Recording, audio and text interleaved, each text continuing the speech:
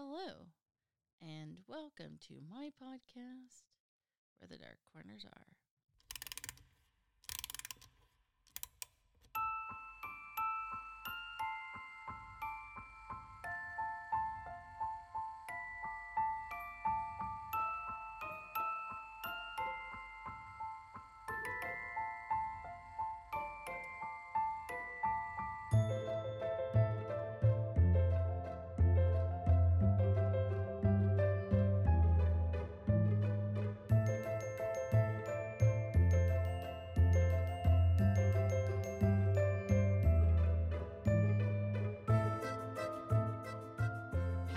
Hello. I am Vina, and I am your Dark Travels hostess. Tonight, I am joined by husband Jeff as we discuss a UFO incident that occurred 64 years ago in 1957, 2 days ago on November 2nd. So, hello, husband Jeff. Hi, this is going to be fun. I believe UFOs are real. It's going to be interesting. Okay. Now, part of the reason why we're discussing this particular incident is because we are actually, like I mentioned before, very near the anniversary of the incident, but also because next week, Jeff and I are headed to the state where this incident happened. And I'm, of course, referring to the state of Texas.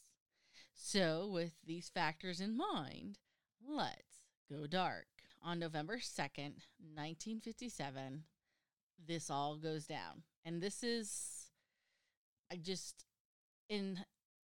going to talk about what happens, what transpires, and kind of almost, to me, just basically a lot of interesting reactions and some of the fallout that happens. At 10:55 p.m., a married couple was driving northeast of Levelland, Texas, and they see a bright flash of light just basically moving across the sky. And as they see this moving across the sky, their headlights and their radio die for like 3 seconds. So, they're cruising along and all of a sudden some parts of the vehicle. Died. Correct. Just went dark. Just right for about 3 seconds, reportedly. 5 minutes later, a Jose Alvarez claimed to see a strange object sitting in the road 11 miles north of Levelland, again, Texas. And as he approached the object, his engine actually dies and remains dead until the object literally flies off. Now, about the same time, 4 miles west of Levelland, two friends who happened to be immigrant farm workers, a Pedro Saucedo and his friend Joe Salaz, were driving in Pedro's pickup truck when they themselves see a brightly lighted, cigar-shaped object moving in their direction. So it's coming at them. And as this object gets closer to Pedro's truck, the engine actually starts to sputter, the headlights start to go out, and finally everything stops. In fact, the truck just basically rolls to a dead stop. Now, at this So they point, went completely dark. correct. Everything's out. Everything's out. No radio, no car. But Pedro does what's something that Vina would do. He jumps out of the truck and gets down on the ground. And if he didn't poop himself, that's probably what I would have done. And he does this in pure panic mode. He's like, holy shit, Jumped what out is this? and laid down on the ground. Correct. Now, he does call to Joe. He's like, get out, get out, get out, get out. But Joe, I think, is frozen. He's like... Joe's like stuck in his seat. Like, what the hell is this? I think it's kind of very literally a deer caught in headlights. Mm-hmm. UFO headlights. Mm-hmm. And either way... Or a human caught in UFO headlights? Or, yeah. There you go. Now, the UFO eventually flies directly over them and the truck, and Pedro would later report that as it passes overhead, it does so with this great sound, like a rush of wind, and Pedro would also say the sound was like the sound of thunder, and his truck would like rock Like it shook his truck. correct. Did it shake the ground too, or just the truck? He didn't say that. He just referred to his truck. And he also would say, as it passed, he just felt this tremendous amount of heat come over, and then, once it flew over, it was gone. Now, to no surprise to anybody now, because, it's the privilege of being 60, 70 years down the road. But, of course, as soon as the UFO passes, Pedro's truck starts working like there was never a problem. Now, of course, they do exactly what anybody in 1957 would do. They gun for the nearest payphone, which is located in Whiteface, Texas, and they call the police. They're like, this just happened, holy shit. Did the police just laugh at him like, you're crazy? So this is how this goes down. Patrolman A.J. Fowler was on desk duty that night when Pedro and Joe call to report the UFO. Fowler actually thinks the men are drunk, that they're just telling the joke, they're, jerking his chain. So he basically blows them off and ignores the call. I probably would have done the same thing in 1957. Yeah, right. These two guys are crazy. But what Fowler doesn't know, and is really about to find out, that Pedro and Joe are just the tip of the iceberg in terms of witnesses. Theirs is actually the first of 15 calls regarding this UFO in approximately 3 hours. Now, later on, when interviewed, Pedro will sign a statement saying that the UFO was about 200 feet in length. The second call comes in at 11:45. This caller is Jim Wheeler. Wheeler is driving near the town of Witherell, which is about 4 miles from Levelland, and says, hey, I just saw a brightly lit egg-shaped object about 200 feet long sitting in the road blocking my path. So he drove up to it. He also goes on to explain that his engine died, his headlights failed, and when he got out of the car to get a closer look, the object just takes off, and the object goes black and takes off. And just like Pedro's truck, once the object moves away from his truck, he's able to restart it, and like magic, it works normally. So it's like it has an EMF. It's like it shuts down everything around it. Correct. Now, this is something that gets kind of questionable later on, and we'll kind of talk about it. EMP. It's called EMP, electromagnetic pulse around the UFO. Just kills everything. Right. So at 15 minutes later, approximately 15 minutes later, this is 1957. They don't have, unless Fowler's actually writing down the time exactly when these calls come in, there's no switchboard to even trace these calls. So either way, at 12 o'clock, so now we're rolling into November 3rd, Fowler receives his third call. I don't actually have the caller's name, but just like Wheeler, he is driving about 11 miles north of Levelland, and he sees the UFO, like Wheeler, sitting in the middle of the road. So this thing's moving all over the place. Correct.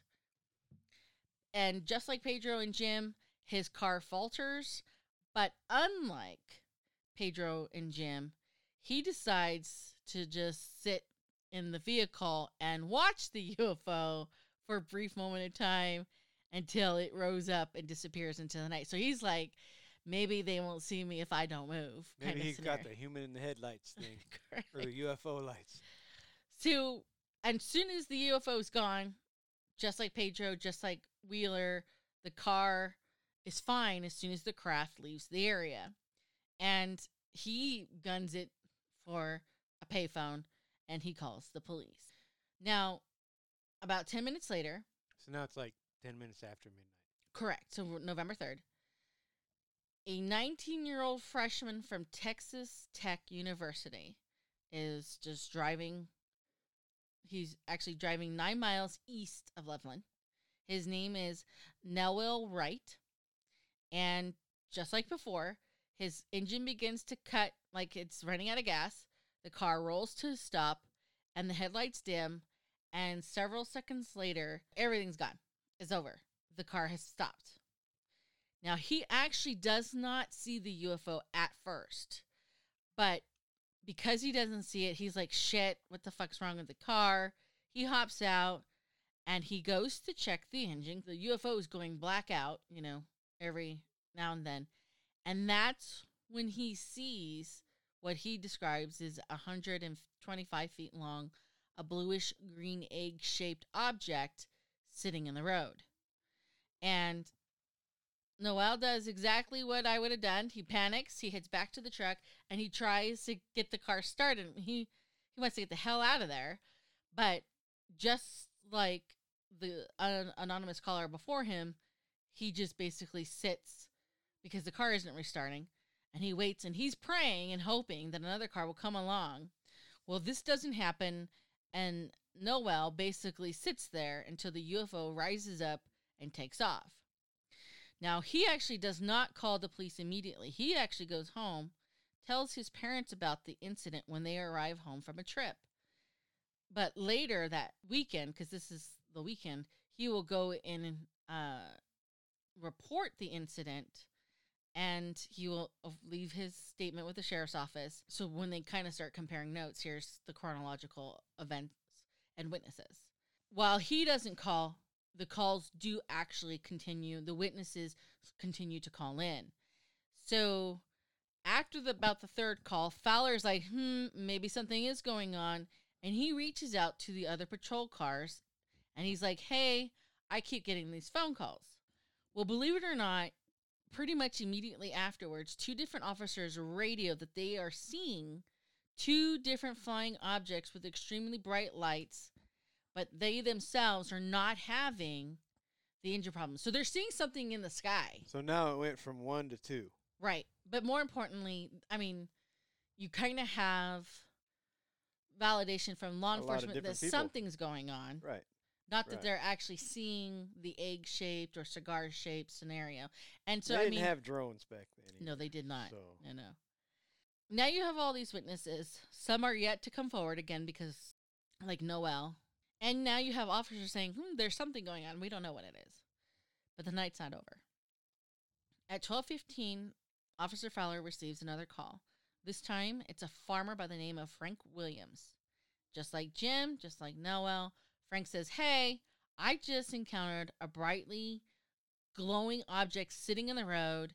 And he explains that as his car approaches, his lights go out, his motor stopped, and as soon as the object ups and leaves, flies away, Frank's car starts, the engine turns over, the lights turn back on, and it's like it never even happened. Now, 30 minutes later, Ronald Martin is driving west of Levelland, very close to the spot of Pedro's initial sighting. He says he sees a large orange ball approaching his direction. So, again, it's coming at him. And he actually watches the UFO land right in front of him on the road about 1/4 of a mile away from him. And Martin also says that the craft appeared to be orange in color at first, but became a blue-greenish color upon landing in the road. So it's changing colors. Now, the other thing he also noticed is that the spacecraft, the UFO, spanned the width of the road. And after the craft landed, his engine, failed. And so he's like, I don't know what the fuck this is. I'm just going to sit here. And, I mean, the lights from the UFO is actually lighting up the cab of his truck. And after a few minutes of just chilling, the UFO lifts up and leaves the area again. And again, he actually doesn't make a phone call initially. He files the report later, like Noel will. So again, it's all about putting the paperwork and lining up the chain of witnesses and events. At 1:15, James Long reports seeing a brightly lit object sitting in the road in front of him, and also claims that the engine and the headlights die and everything's dead until the object flies away. But Long actually calls in the incident And Fowler's still there. He's still taking the calls. And he, Long is like, hey, I'm a truck driver from Waco, Texas. I'm just a little bit north of Levelland. And, this is what I saw. Just like some of the other callers, James is like, it was about 200 feet long. It was blocking his way in the road. And at the same time, his truck failed. So he basically rolls up on it. And Long actually does something that Wheeler does. He gets out and he goes to investigate. And as he gets out, the UFO starts to take off and Long passes out, probably from fear. And he's like, I don't know how long I was out, but, the UFO's lights blinked out. And, that was the last he remembered. When he woke up, and got back in his truck, and the engine, of course, started as normal. So this guy passes out, just, trying to investigate the situation. He hops in his truck. He races back to Levelland to report this encounter to the police. And, he's like, I don't know what the fuck just happened. And Fowler kind of noted how upset Long was. Now it's about 1:15 in the morning. This is going on for a couple of hours. Several of the police officers are now actively investigating. People are coming in, okay? Cops are coming in. Even the sheriff, his name is Sheriff Weir Clem, comes in, gets in his patrol car, and at 1:30, even he reports seeing a bright red object moving across the sky. And he's not alone. There's a Deputy McCall who also says that they see this object. Fowler's doing his best to kind of communicate with all of them. They're all trying to track the whereabouts of the UFO because, like I said, all these officers are coming in. When they actually see this UFO, they're 4 or 5 miles outside of Levelland. So there's something going on in the Levelland area that is, for some reason, these two UFOs seem to be, I would say island hopping, but highway hopping. Highway hopping. I like that. So let me ask you this. It didn't sound like it, but did anybody report seeing it in the same place as somebody else did? Well, Pedro and the gentleman. But more than one person saw it in one place. More than one person. Well, they're basically saw seeing it in the same these area. Objects within 15-mile radius of Levelland. No, but you understand what I'm asking, right? Did anybody report it in the same spot? There were different times. Yes. Okay, that's what I wanted to know. Yes. So it was kind of like circling, basically. It sounded kind of like, yes, like maybe they were looking for something or they were having engine problems. To make themselves so much aware because, at this point in time, they've gotten law enforcement's attention to the point where, it's 1:30 in the morning. The sheriff's out looking for it. And they're not the only ones. The sheriff and the deputy aren't the only ones. In fact, Patrolman Lee Hargrove and a Floyd Gavin are, following the trail, the calls from Fowler in their patrol car. And they see this bright light, a strange flash, and they could see down the road that something appeared to be close to the ground. So you now have 4 officers saying they're seeing something, and now you have 2 officers very specifically saying we could see something in the road. On top of that, a Constable Lloyd Ballin of Anton, Texas. So now other law enforcement agencies are involved. Also report seeing the object, and he gives the statement, it was traveling so fast, it appeared only as a flash of light moving from east to west. And by this time, different departments are getting involved as well, because at 1:45, Levelland's fire chief, Ray Jones, is also patrolling the area in his car, and he sees the object, the UFO, and just like everybody else, his vehicle lights and engine sputter, although it does not actually die. The lights flicker, the engine sputter, no, but it doesn't die. and he spots a streak of light north of an area called the Oklahoma Flat. Now, the sightings just end right after this sighting. Maybe the flash of light he sees is them actually taking off. Hightailing it right to the atmosphere somewhere. Right. Now, I only mentioned a handful of callers, but there was a total of 15 phone calls of people reporting strange lights, reporting things sitting in the road, and everybody who called was like really excited about it. Like, oh my God, oh my God, oh my God. So, and like I said earlier, this actually goes on for 3 hours. So word breaks out. This spreads like wildfire. And bear in mind, these are just the people who called. The university college kid doesn't call. He comes in the next day. And I think Martin comes in the next day. So these aren't even callers. So there's other callers coming in. Then the very next day, the small town of Loveland, I don't know how big it is. I have not actually looked on the map. I mean, we're going to San Antonio, Texas. So I don't know how far it is from where San Antonio is. And Texas is a huge state. But the point is that it gets swarmed with media reporters. And they're just like, what happened? What happened? We want to know what happened. We need to have this investigated. So the United States Air Force, under with a department called the Blue Book Project, goes to do the investigation.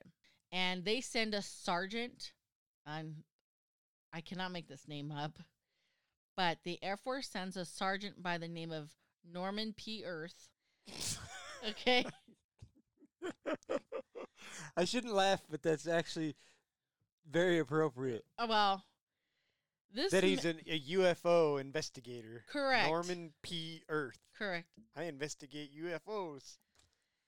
Now, this guy speaks to just 6 of the witnesses, and he leaves within 24 hours of arriving. 15 calls. That does not include the statements that would come in later, like Noel's or I think Ronald Martin.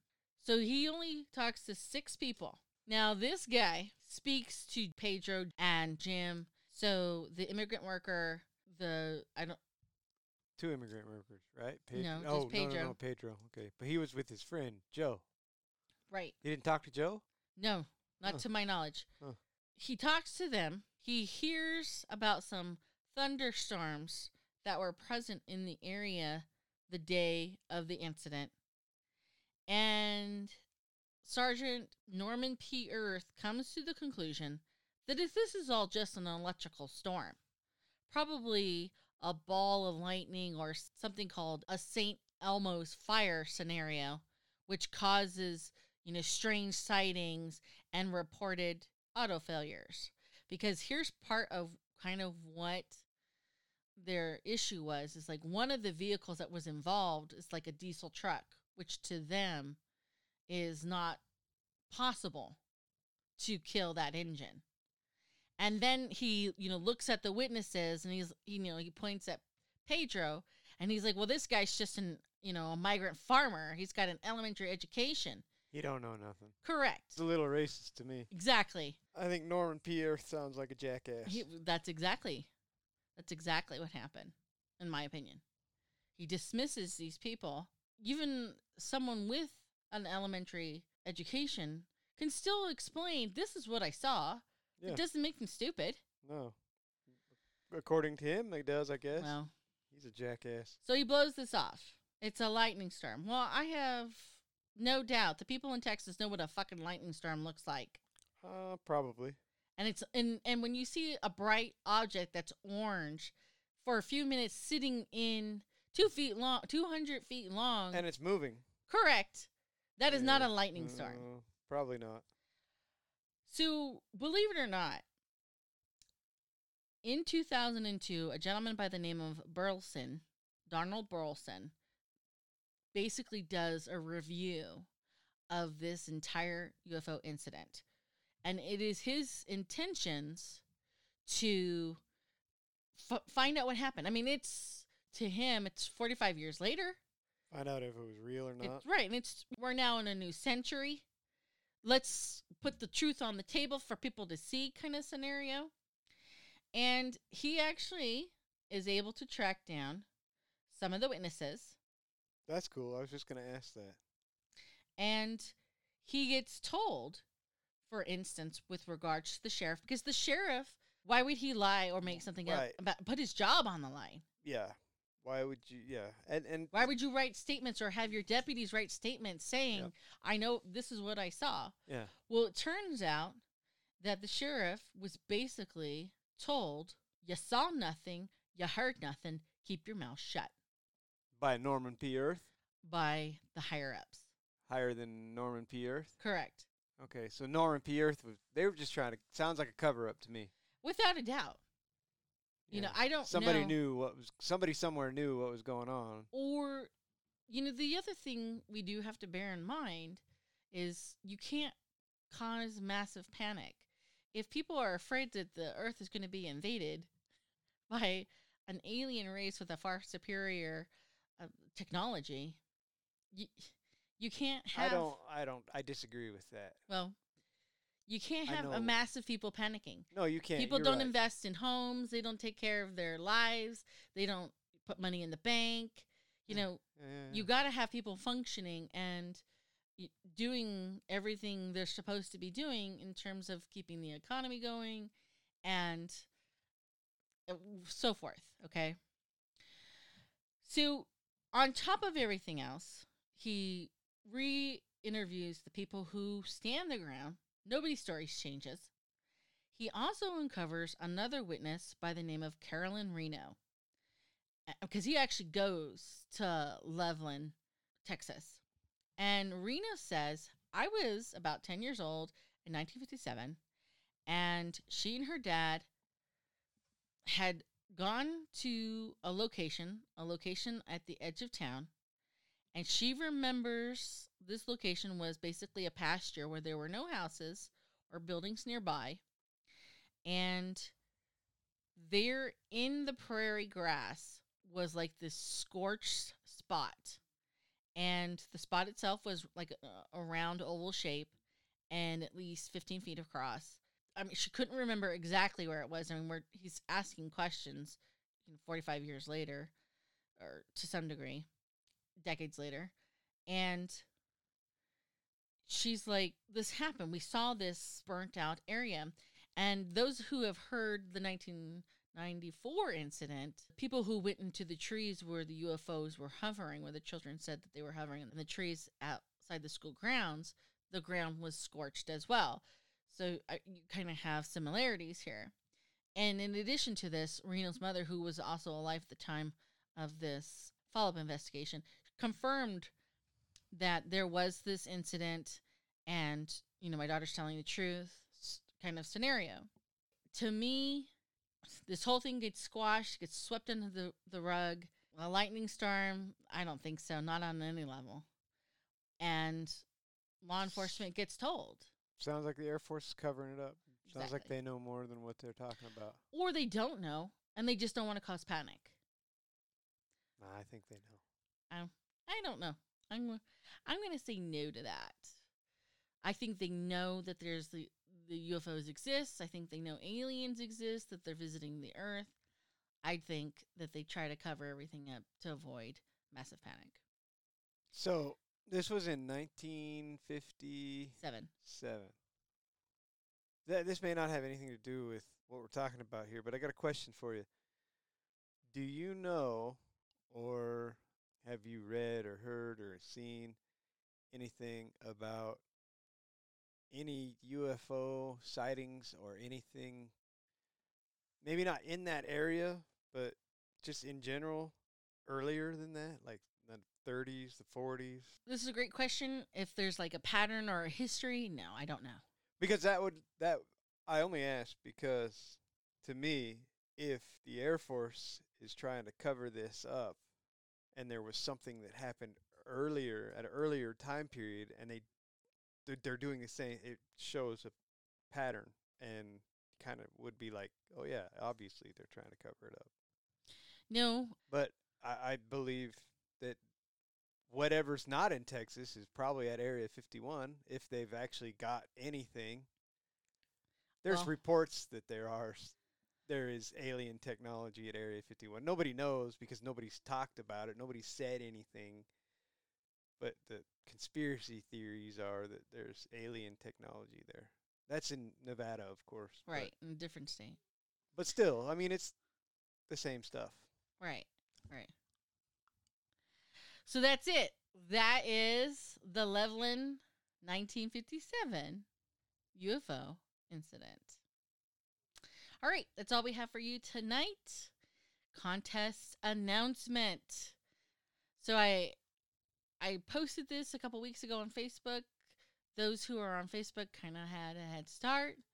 But if you enjoy reading about serial killers, I am giving away a free copy of Michelle McNamara's book, I'll Be Gone in the Dark, this November. So the rules are very simple.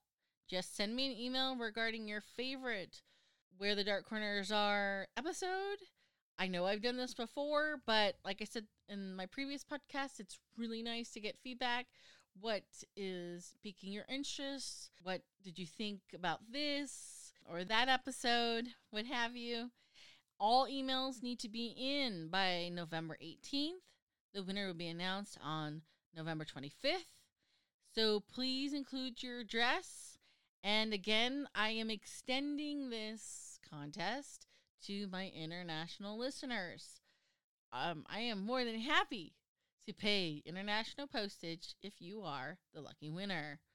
So send me the email and I will get rid of all emails and addresses once this is over.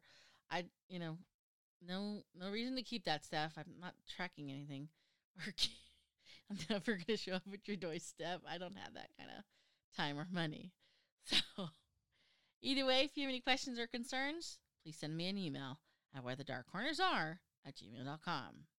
But speaking of Facebook, I have a Facebook page, and if you are curious or interested and would like to join, just send me a request. However, if you have a place that you would someday like to see where their dark corners are, or have a specific UFO incident in mind, again, you can send me an email at wherethedarkcornersare@gmail.com. Final thoughts, husband Jeff, darling. Very interesting. I Right. think the government covered it up. I think they know about a lot of stuff. Oh, without a doubt. Yeah. Without a doubt. All right.